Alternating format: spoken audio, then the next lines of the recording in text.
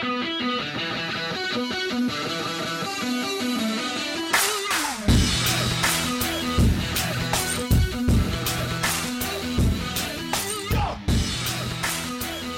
right, guys, welcome in to today's episode of the Southeast Hoops Podcast. It is Friday, April the 27th, 2018, and yes, it's been a little while since I've done an episode here of the Southeast Hoops Podcast, but if you're someone who has visited the website, you'll understand why, because we have certainly been cranking out a lot of stories on the website since the season ended, and it's been all sorts of stuff, recruiting, NBA draft entrants, you name it. We're keeping tabs of everything here this offseason around the world of SEC basketball. You will not find another place like it to keep up to date with everything that's going on around the SEC, and we try to hit as much as we possibly can from a recruiting standpoint, like I mentioned, talking about the NBA draft, guys going, staying, all sorts of stuff from SEC land. So be sure to continue to check that out. I'm going to have something later on at the end of the episode I'm going to talk about that'll give you a better opportunity to be able to stay up to date with all of those stories. That way you can get them immediately, and you don't have to go fetch them. They will come straight to you. We'll talk a little bit about that later on. But the purpose of today's episode is to get back into the discussion of SEC hoops, and we're going to do that with a very, very large mailbag. This is probably one of the biggest mailbags I've had thus far. No surprise, you guys always send in great questions, and I know a lot of people are excited about next season, considering what happened this season, and then knowing kind of all the talent that's going to be coming into this league and the talent that's going to be returning all throughout the conference. There's going to be a lot of great teams, and we'll talk about that here as we go along with these questions. So, as always, if you want to send in a question for the mailbag, all you got to do, just tag me on Twitter at TheBlakeLevel, throw a question, even if it's not a mailbag episode specifically, just send questions. I'll either answer them directly on Twitter, I'll use them for a mailbag. If you've listened to this before, you know how that works. So let's go ahead and dive into the mailbag. A lot of questions to get to, and I'll try to run through them and sort of keep it not very long-winded, because there are a lot of questions, but I'll give you as much information as I can on some of these. So let's start with at Vandy_for life on Twitter. Asks Vandy's outlook for next season with and without Romeo Langford. Also, how do you see Bryce Drew using Saban Lee now that they have Garland? Good questions here, and these are ones that the Vanderbilt fans are going to continue to ask until Langford announces where he's going to be playing on April 30th. Very, very soon that announcement will come. I know a lot of people have thoughts on that. I have my own thoughts on that. I'll keep them to myself for now on where he'll be playing. But the thing I look at next year, if he goes to Vanderbilt, certainly he packs a punch scoring-wise that would be outstanding, and he would make them, in my mind, an absolute lock for the NCAA tournament. They'd be a top 25 team. When you consider that Garland's there, Semi Shitu, the other 5-star, they would have a lot of good talent on that roster, and I think he would be someone that would give them that thing, scoring-wise, just a dominant score that would be able to really just take over a game. I think, and we've seen, if you've seen this kid play, you understand that how well he can score the ball and sort of the explosiveness on the offensive end of the floor. Without him, people are going to ask the question about Vanderbilt, and this is the one thing that I think is a fair question. Vanderbilt loses the top 4 three-point shooters from this past season. Riley LaChance, Jeff Roberson, Matthew Fisher-Davis, Peyton Willis, they're all gone. And so I think, how does that production get replaced? Well, here's how Vandy's going to try to do it, and they have some options. Matt Ryan, of course, the Notre Dame transfer who set out, he's going to be able to help them there. And then you look at a guy like Aaron Naismith, who is someone that kind of gets forgotten about in the talk with Garland, Shitu, Langford, all those 5-star guys. But you got to remember, Aaron Naismith is a guy that is really, really good. He's a high-caliber player that I think is going to come in and really be able to contribute right off the bat because he's an outstanding shooter. He's a kid that has good size, athleticism. I think he's someone to keep an eye on. If they don't get Langford, if they do get Langford, he's still someone that's going to make an impact. And so I look at those couple guys. They've got to add that three-point shooting element because to go to the next question, he asked, how does Bryce Drew use Saban Lee? When you, of course, expect Garland's going to play the point. Well, I look at it this way. I mean, Saban Lee is someone that does such an outstanding job in terms of creating off the dribble that even if you play him, at the 2 or whatever, in Bryce Drew's offense, and I think you're going to see another layer of that offense. We go back to his first year at Vanderbilt. They tried to completely put in their offense right from the get-go and really understood that, it just wasn't going to work with the pieces that they had in place. So they had to make some adjustments, kind of go back to the old style of play that they had been used to under Kevin Stallings. And then they've been able to advance that forward here as the last couple of years have gone on. And so I think you'll see another layer of that now. Obviously, when you get more guys in there that Drew sees really fit his system, you're going to see the offense advance even more. And it's going to involve a lot of guys being able to create off the dribble, as we've seen over the past year or two since he's been there. And I think that's what Saban Lee gives them. You have guys now that can create, they can get to the lane, and they are able to kick out, like we said, for open shooters. There's a lot of different elements on this Vanderbilt offense, and it's very intriguing, even if Langford doesn't come. So I think it's something to watch for. I'll talk a little bit about Vanderbilt later on. There's another question that's going to involve them. But I do think, this is a team, with or without Langford, that's going to be kind of fascinating to watch on the offensive end of the floor because there are some very dynamic pieces on there for Bryce Drew this year. And the next question from the mailbag is from Tony Patelis, College Hoop News. You can follow him on Twitter. Just a great resource for college basketball fans. He talks about every team you could possibly imagine. He asked, thoughts on LSU, the expectations for the 2018-19, one of the more talented teams in the country. And, yeah, I mean, Tony, I completely agree. I mean, I try to do this every year. I'll make just sort of an initial list of teams that I think are in the top 25, and I always say preseason polls are pretty meaningless overall.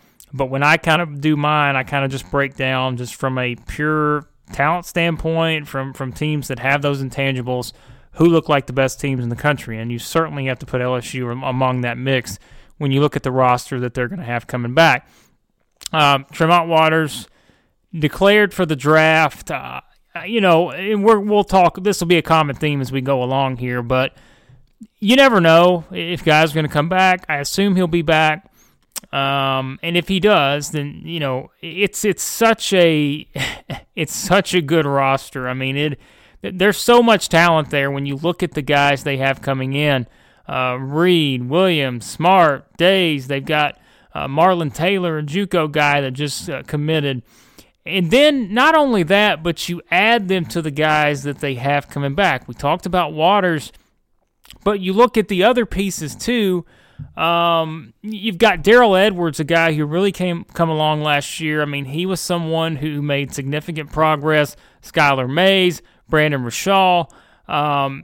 You've got Bigby Williams. There's so many very sort of solid pieces on this roster, and you have elite talent at a lot of different positions.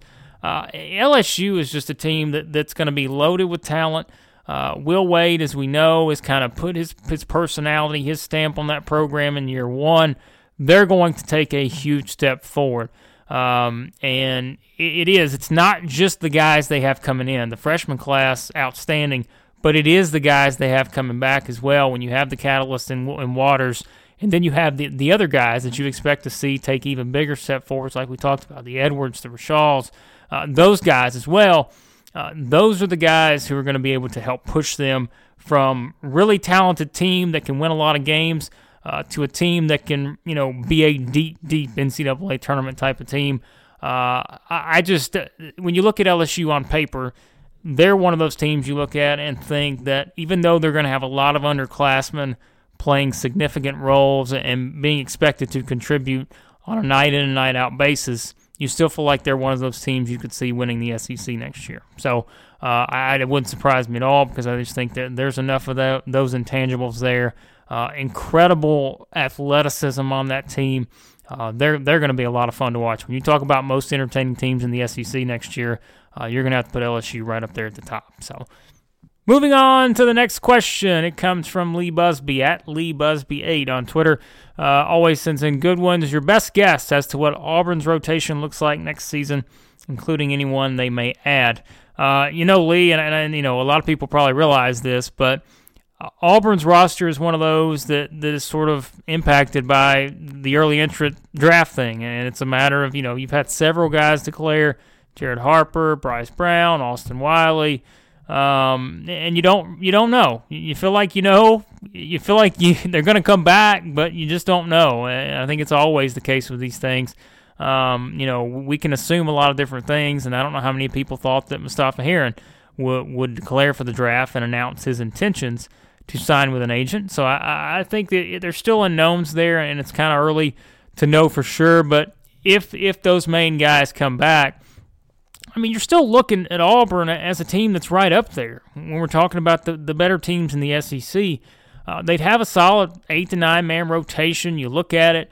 I think Samir Dowdy, the addition of him, he fits the style of play there perfectly, it feels like. In adding two guys like Wiley and Purifoy, certainly those are two guys who had an impact before, the things happened last season to where they didn't play. We know how good both of those guys can be, so you certainly add them into the mix. And then Chumo Kiki's the guy that I really want to see in his second year, because we saw him really make that progression during his first year. Now he has a year of experience under his belt, and so you add him to the mix. The other guys that play big roles, Auburn's still a really talented team. Assuming that these guys come back, they're still up there. And I know, like we talked about Heron, they lost to Sean Murray and Davion Mitchell. Both of those guys certainly played key roles for them, but the talent is still there with Auburn, and it's still a matter of, who else do they add? And there are some possibilities out there for them. I wrote on the website. I know a lot of the Auburn fans saw it. They offered a kid, I think it was earlier in the week, maybe last week sometime, Ricky Torres, a nice JUCO guard. He ended up committing to Wichita State on Wednesday, so he's out of the mix, but I know they still, are looking at some other guys, and you still don't know who else is going to be added there. So Auburn's roster right now, they're unknowns, but if it's kind of unfolds the way that you think it will, Auburn's still going to be fine, I think, and they're still going to have a chance to be right up there, because we know the progression that was made by a lot of these different guys, and if they come back, they have a chance to be, really, really good again next season.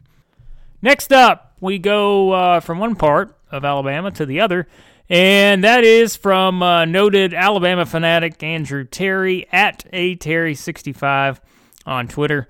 He asks, who do you expect to replace Colin Sexton at Alabama? Will it be the freshman point guard Jared Butler, or will Avery go with someone like Daison Ingram, who has experience running the point? Andrew, good question, and I think just so everyone's clear, and I know that most people already understand this, but replacing Colin Sexton is not going to be an easy task because you have such a unique player in the way that he helped push that offense along. We went into the season, we were talking about Alabama wanting to really play that up-tempo style, and it's because of Sexton. He really wanted to push the envelope there and really just make them go. And that's what he did, game in and game out. Now, I think you're going to look at sort of a different situation at that point guard position, because you don't have a guy like Sexton on the floor. And maybe there are things that you don't really, you're not going to be able to do some of the same things they did with Sexton. We all know that.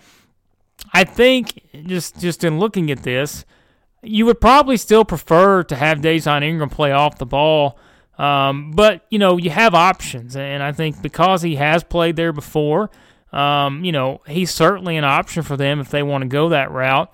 Like I said, I still think that they may, look at it and feel like if they can get another option there, they would prefer to have Ingram on, off the ball and be able to do some things off the dribble there. Obviously, is a good shooter. You look at Avery Johnson Jr., Jared Butler, like you mentioned. They have options at point guard, and I think it's just a matter of seeing what changes are made on the offensive end of the floor now without Sexton, because you have a facilitator on the floor, and you feel like you have good enough options elsewhere. I mean, we have to remember still who they have coming back. Like we mentioned, you have Ingram. You have John Petty, who you feel like is going to make even bigger strides next year. Tevin Mack, the Texas transfer. Dante Hall. You have the other guys, the Herb Jones, just the other guys in that freshman class that are taking a step forward. So I like Alabama's roster. I think it's sort of a mix and match of different type of styles. But I think that gives them options in terms of what they're able to do. But it will be that point guard position, and it's really going to determine how far this Alabama team can go. Because, it's such a challenge to be able to replace an impact player like Sexton. And I think it's going to be kind of fascinating to watch and see how they kind of approach that situation.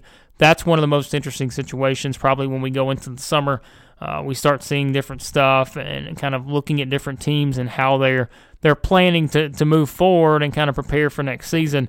That point guard situation for Alabama is going to be the most fascinating thing to me to watch, because that's going to be what determines, whether it's a team that gets back to the NCAA tournament. The talent is certainly there when you talk about all these other guys that we've mentioned.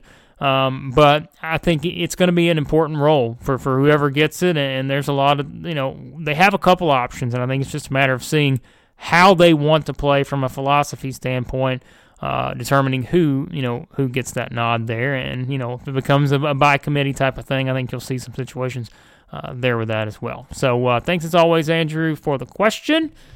Next up, we go to Brad Cavallaro, someone who does some great work, college basketball work on Twitter. Be sure to follow him as well. Does a podcast with Kevin Sweeney at CBB Central. But Brad's on Twitter at BradCav2. He asks, do you think Quindary Weatherspoon or Lamar Peters stays in the draft? Where would Mississippi State stand without one or both? Like we mentioned earlier, I tend to think that a lot of these guys who are entering early will come back, but you never know how that process is going to unfold. And, I think both of them are significant draft prospects for 2019. In this year's draft, I don't really know. But if I assume now that both will be back, it makes things very interesting for Mississippi State. If let's just say, out of the realm of possibility, and I don't think this is going to be the case, but let's say they both stay in the draft, decide to go pro, pursue opportunities there, whether it's in the NBA or elsewhere, it would be a significant loss, because those are the two driving forces, I think, for them offensively. It would be a very significant loss if both of those guys didn't come back. Should they come back, I look at Mississippi State as a team that's sort of getting ready to really take off, because we saw them sort of make their presence felt this year. The one thing we kept going back to was that non-conference schedule and wondering if it was going to be tough enough for them to get through the grind of the SEC. Well, it turns out they kept getting better and better, and they kept having opportunities to win some games. And then you saw them make that run in the NIT. I think this is a program with a lot of momentum.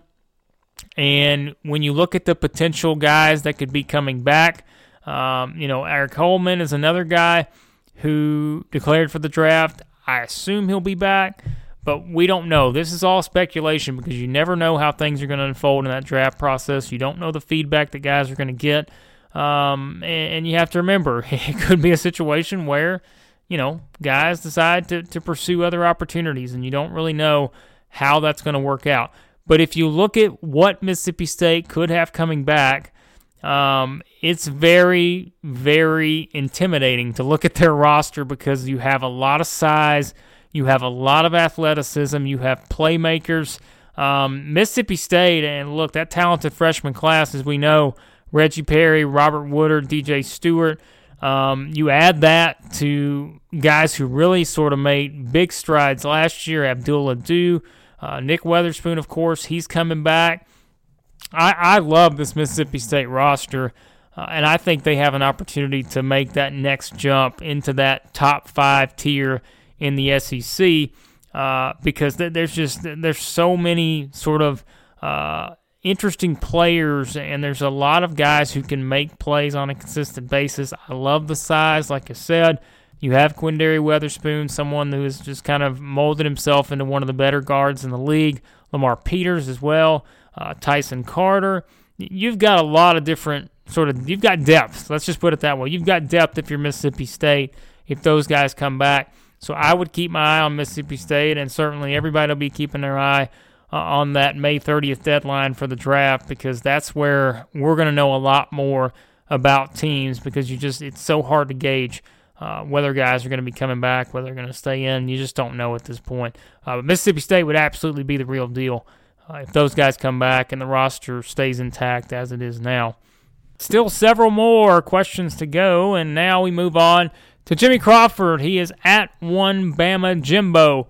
He asks, is there a team that you think could be this year's Tennessee, meaning a team with low expectations, appearing to be low on talent, but could have a stellar season?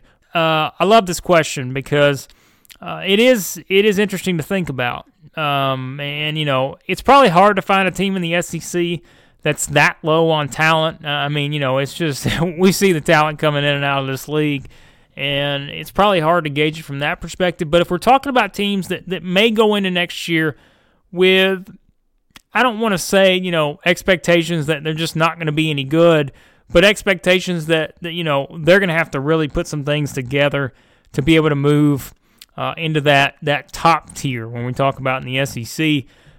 I look at a team like South Carolina, who I was one of the ones going into this past season. I just didn't see it with South Carolina, and I just thought they had lost too much from that Final Four team, and you didn't really know how they were going to put things together offensively, and that turned out to be a problem for them. Even with guys like Silva, Kotsar, all those guys that they had back that played a role, but you lost for Kim Felder, who, at this point will not rejoin the program. We saw that come out earlier in the week. But South Carolina, the depth still probably not there. And the expectations I don't think are going to be a top 5 SEC team. But if Silva comes back, he's entered into the draft. And Brian Bowen is the other guy. He's that X factor. He's the one that is the big unknown right now, because he's also entered the draft, because we don't yet know what his eligibility is going to be. If he comes back and plays, if he's able to play, he adds quite a punch for South Carolina. And knowing Frank Martin, knowing how some of those young guys progressed, like a guy like Justin Minaya, who will go into his sophomore year, I don't know. I'm just throwing out South Carolina because I was kind of looking at their roster this week and really trying to get a feel. But they're one of those that you really don't know and you can't really get a feel on. Do I think South Carolina could win the SEC next year? It's hard to see. But I look at, trying to compare a team to a Tennessee from this past year, and it's hard to do right now because I look around and I really see so many really good teams. I think that's kind of what it comes down to, is you just look around and you see so many good teams. And we're going to talk about that in a question here in a couple minutes, that it's sort of hard to kind of pinpoint a team that you could say, well, that could be the Tennessee. But, you look at someone, I think South Carolina, I don't really know everybody else. We'll talk more about that, but they're an interesting team just because of Bowen, and you don't really know if he plays. Look, he was a very highly coveted prospect, and you add him to Silva, who's going to be better. The front line with Kotsar, of course, like I said, Justin Minaya. It could be an interesting case where you have a very tough-minded team, kind of like Tennessee was, and we know South Carolina's going to play defense. So that would be one I would throw out as of late April. That's going to change probably a lot between now and the time the season gets here. But I'm just doing that because I think South Carolina's a team that you really don't have a feel for right now, but you could see them really making a big jump possibly if that depth is there and if they're able to get some of these guys back, like we said, on the court. Next up, and this is sort of a repeat question from earlier, but I'm just going to put it in there. At Guy Fontenot, I think it is, GUI_FONTENOT. He asks, Blake, with all the top-shelf talent the LSU Tigers have coming in this year, can you give me your take on what kind of season they'll have? Like I mentioned earlier, I think LSU, the sky's the limit for this team. Will Wade has really put his stamp on that program all the recruits they have coming in, with all the guys they have coming back, I could see LSU starting the season in the top 15. I don't think that's out of the realm of possibility. I think they're that loaded, and they have a chance to really do some special things this year. I mean, I mentioned it earlier, the one thing you look at, you're relying on a lot of underclassmen probably, but I think it's those other guys that they have coming back that could really help them in that area and give them a lot of depth to work with. So LSU is going to be a very, very entertaining team to watch, and I would be surprised if they're not right there in the top 5 in the SEC next season. Couple things to wrap it up here. The next one from College Hoops 24/7 at 365 CBB. He asked, would you consider Bryce Drew a top 5 coach in the conference? I think he is about to achieve and do things at Vanderbilt that we never thought could be done at Vandy. Not hating on you, Vandy. I think that's hard. It's hard to rank coaches when we look at that. I mean, and it's probably equally hard to put Bryce Drew in the top 5. And that's not a knock on Bryce Drew, but you look at the coaching talent in the SEC, and like I said, it's so hard to rank it. If you had to ask me to rank 1 through 14, that would be a very tough task because, I mean, there's a lot of different criteria you could look at and say, well, is it based on this? Is it based on that? But, let's just talk about this roster again. And we mentioned this last year. It's one of the main things we talked about before we went into the season. The coaching roster in the SEC just as talented as it's ever been. You look at the 2 guys who have come in this offseason. Tom Crean takes over at Georgia. Kermit Davis takes over at Ole Miss. I mean, Crean's a guy, he's been to a Final Four. Add that to the list of guys in the SEC as head coaches now who have been to the Final Four. He had all that success he had. Look at Kermit Davis, what he built at Middle Tennessee. Now he takes over an Ole Miss program that is in really good shape thanks to what Andy Kennedy did there. It's just the list goes on in this league in terms of just high-quality coaches. But there's no doubt that Bryce Drew is sort of putting himself in a position to achieve things at Vanderbilt that maybe we haven't seen in a while because of this talent that he's able to get in. Obviously, we talked about the big recruiting class and what he could have if Romeo Langford joins the mix as well. But yeah, there's no doubt. Bryce Drew was a great hire for Vanderbilt. We're seeing that play out. We knew it was going to take a little time for him to kind of reshuffle some things on the roster and bring in guys for his style of play. But that's not a knock on what they had last year with what guys like Riley LaChance, Jeff Roberson did. I think that's something to keep an eye on, too, with this Vanderbilt team is how they replace not just the shooting ability of those 2 guys, but really replace the intangibles that they brought to the floor. True leaders, true representatives of a program, and they had just a phenomenal finish to their season, even though Vanderbilt really struggled. Those are 2 guys, I think, that continued to sort of do things that they just didn't quit, and they were able to really push forward. I think it's going to be interesting to watch and see how they replace the intangibles of those 2 guys. But they, like I mentioned earlier, they got a lot of talent coming in that's going to really give them a chance to win some games this year. So let's wrap it up with this question. It's the one that's probably the most intriguing for a lot of people. He's Matthew Landry. Always enjoy his interactions at Landry1117. He asks, which teams do you think make the tournament from the conference? Never too early. It's never too early, Matthew, whenever you know all the rosters that are currently in place, but it is kind of hard to do when you still have so many unknowns from the draft entrance and all that. But I'm going to give it a good shot, and I'm going to try to just look at this based on what we know now and what I assume will happen with some of these guys that could be coming back. As a whole in the SEC, I think you're looking at another season where you feel like getting 8 teams in is probably about the right number. I think that's kind of a situation that feels right to me, that you're probably looking at another year where 7 solidly are into the field. Maybe you get an 8th that's a bubble team or however you want to look at it. That's probably the situation again if you just look at things as they stand right now. I have no idea. I haven't done this yet, and it'll be a little while before I start doing this. But I don't know what order I would put these teams in, and I don't usually get into that until late summer. But when you actually just look at the teams themselves, Kentucky, obviously, if P.J. Washington, Jared Vanderbilt, if they come back, they're loaded. They're an NCAA tournament team. I really like this freshman group, and that's not a knock on the one they had this past year. But I think this freshman group they have coming in is going to be able to help propel them with what they have coming back. Wenyen Gabriel, of course, had such a big step forward for him last year. So Kentucky, they would be in. Tennessee has all that talent coming back. They don't really lose anyone. I assume Admiral Schofield will be back. Auburn, even with the unknowns, I'm going to, feel like they're going to bring most of those guys back that declared for the draft. They're still talented enough to make the tournament. LSU, we talked about them. Florida's got a really, really fun recruiting class coming in 2018. That's going to add to what they're going to have come back, and they're still one of those teams that's in a situation where you don't really know. Jalen Hudson, you feel like he'll be back, but we don't know that officially. Kayvon Allen, Kavarius Hayes, Keystone, all those guys coming back, and like I mentioned, you add to what they have freshman-wise. Florida's an NCAA tournament team in my eyes right now. Mississippi State, they're really, I think they're going to make that jump and get into the tournament. Vanderbilt looks like a team that's built to get there. We mentioned Alabama, just figuring out a way to replace Sexton. And are you going to get enough consistency on offense elsewhere? Texas A&M is an interesting situation. Robert Williams is gone. Tyler Davis has declared for the draft. DJ Hogue is gone.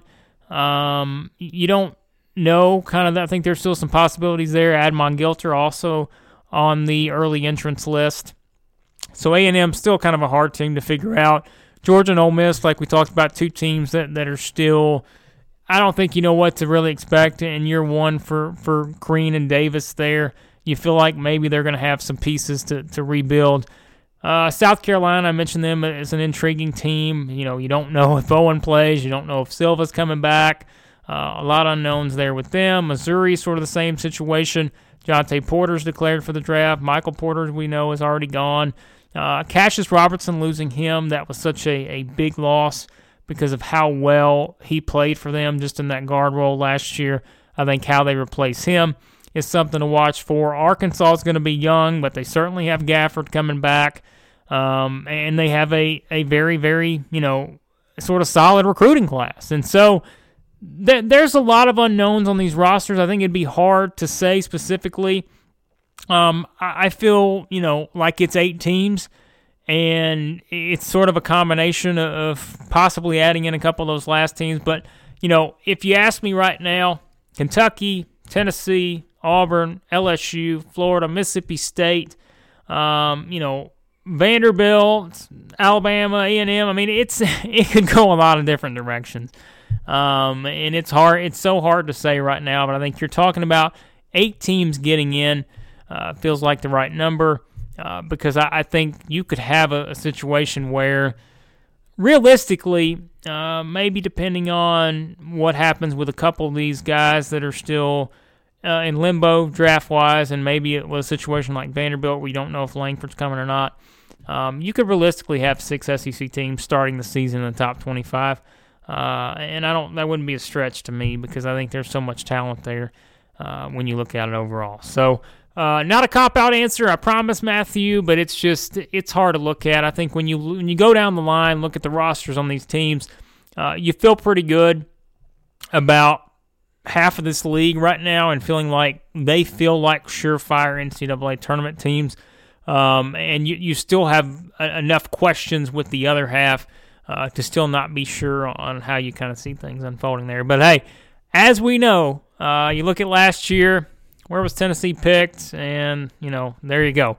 That should tell you it's so many unknowns when you talk about this league, the unpredictability, but it's all because of the depth.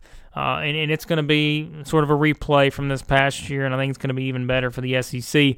When you talk about teams that are built to make deep runs in the tournament, you didn't really see a lot of teams do that this past year, but I think next year, because of the talent that's come in and because of the possibilities, the coaching, and all that, as we know, I think you're going to have a chance to see sort of a year where you've got maybe 4 or 5 different teams that feel like they are built deep enough to make a run to a Final Four. So it's going to be a lot of fun to watch, and this was a lot of fun to do here in the first Mailbag episode of the offseason. I really do appreciate you guys sending in these questions. I know you're excited for next season, and it will be here before we know it.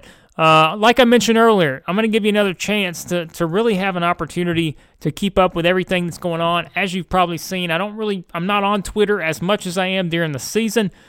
Still there, still doing things. You can, like I said, send in questions at the Blake level or message me, however you want to do it, perfectly fine. But I spend so much time writing now that I don't want you guys to miss anything because I don't always get a chance to put the stories on Twitter. So to do that, you can just throw your email address, and what it will do, you can either have the option of getting all new posts sent directly to your email, so meaning as soon as a post goes up, you'll get an email notification, you'll see the story, you can click on it, read the whole thing, or you can get it all sent daily. At the end of the day, every evening, you can just get a one email sent that has all the stories that have gone up during the day.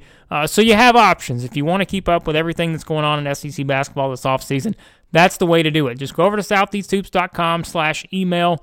That's where you can just throw your email in. You'll see I'll have everything explained there on the page, and you can see the options, and then you can sign up for whichever one you want. Makes it much easier to follow everything. I know you don't have a chance to check the website 100 times a day, but I do have a ton of stuff going up on recruiting. We'll continue to have more kind of player profiles, all sorts of stuff going up to get you ready for next season. So be sure to check that out. And be sure to subscribe to the Southeast Hoops podcast on iTunes. Just search for Southeast Hoops. That way you can subscribe, get every episode delivered as soon as they go up. And I'll start to have more episodes coming. For those of you who have been long subscribers, you remember how I did it last offseason. We'll kind of have that common theme going as we go here throughout the offseason. So thanks as always for listening, and I will talk to you guys next time.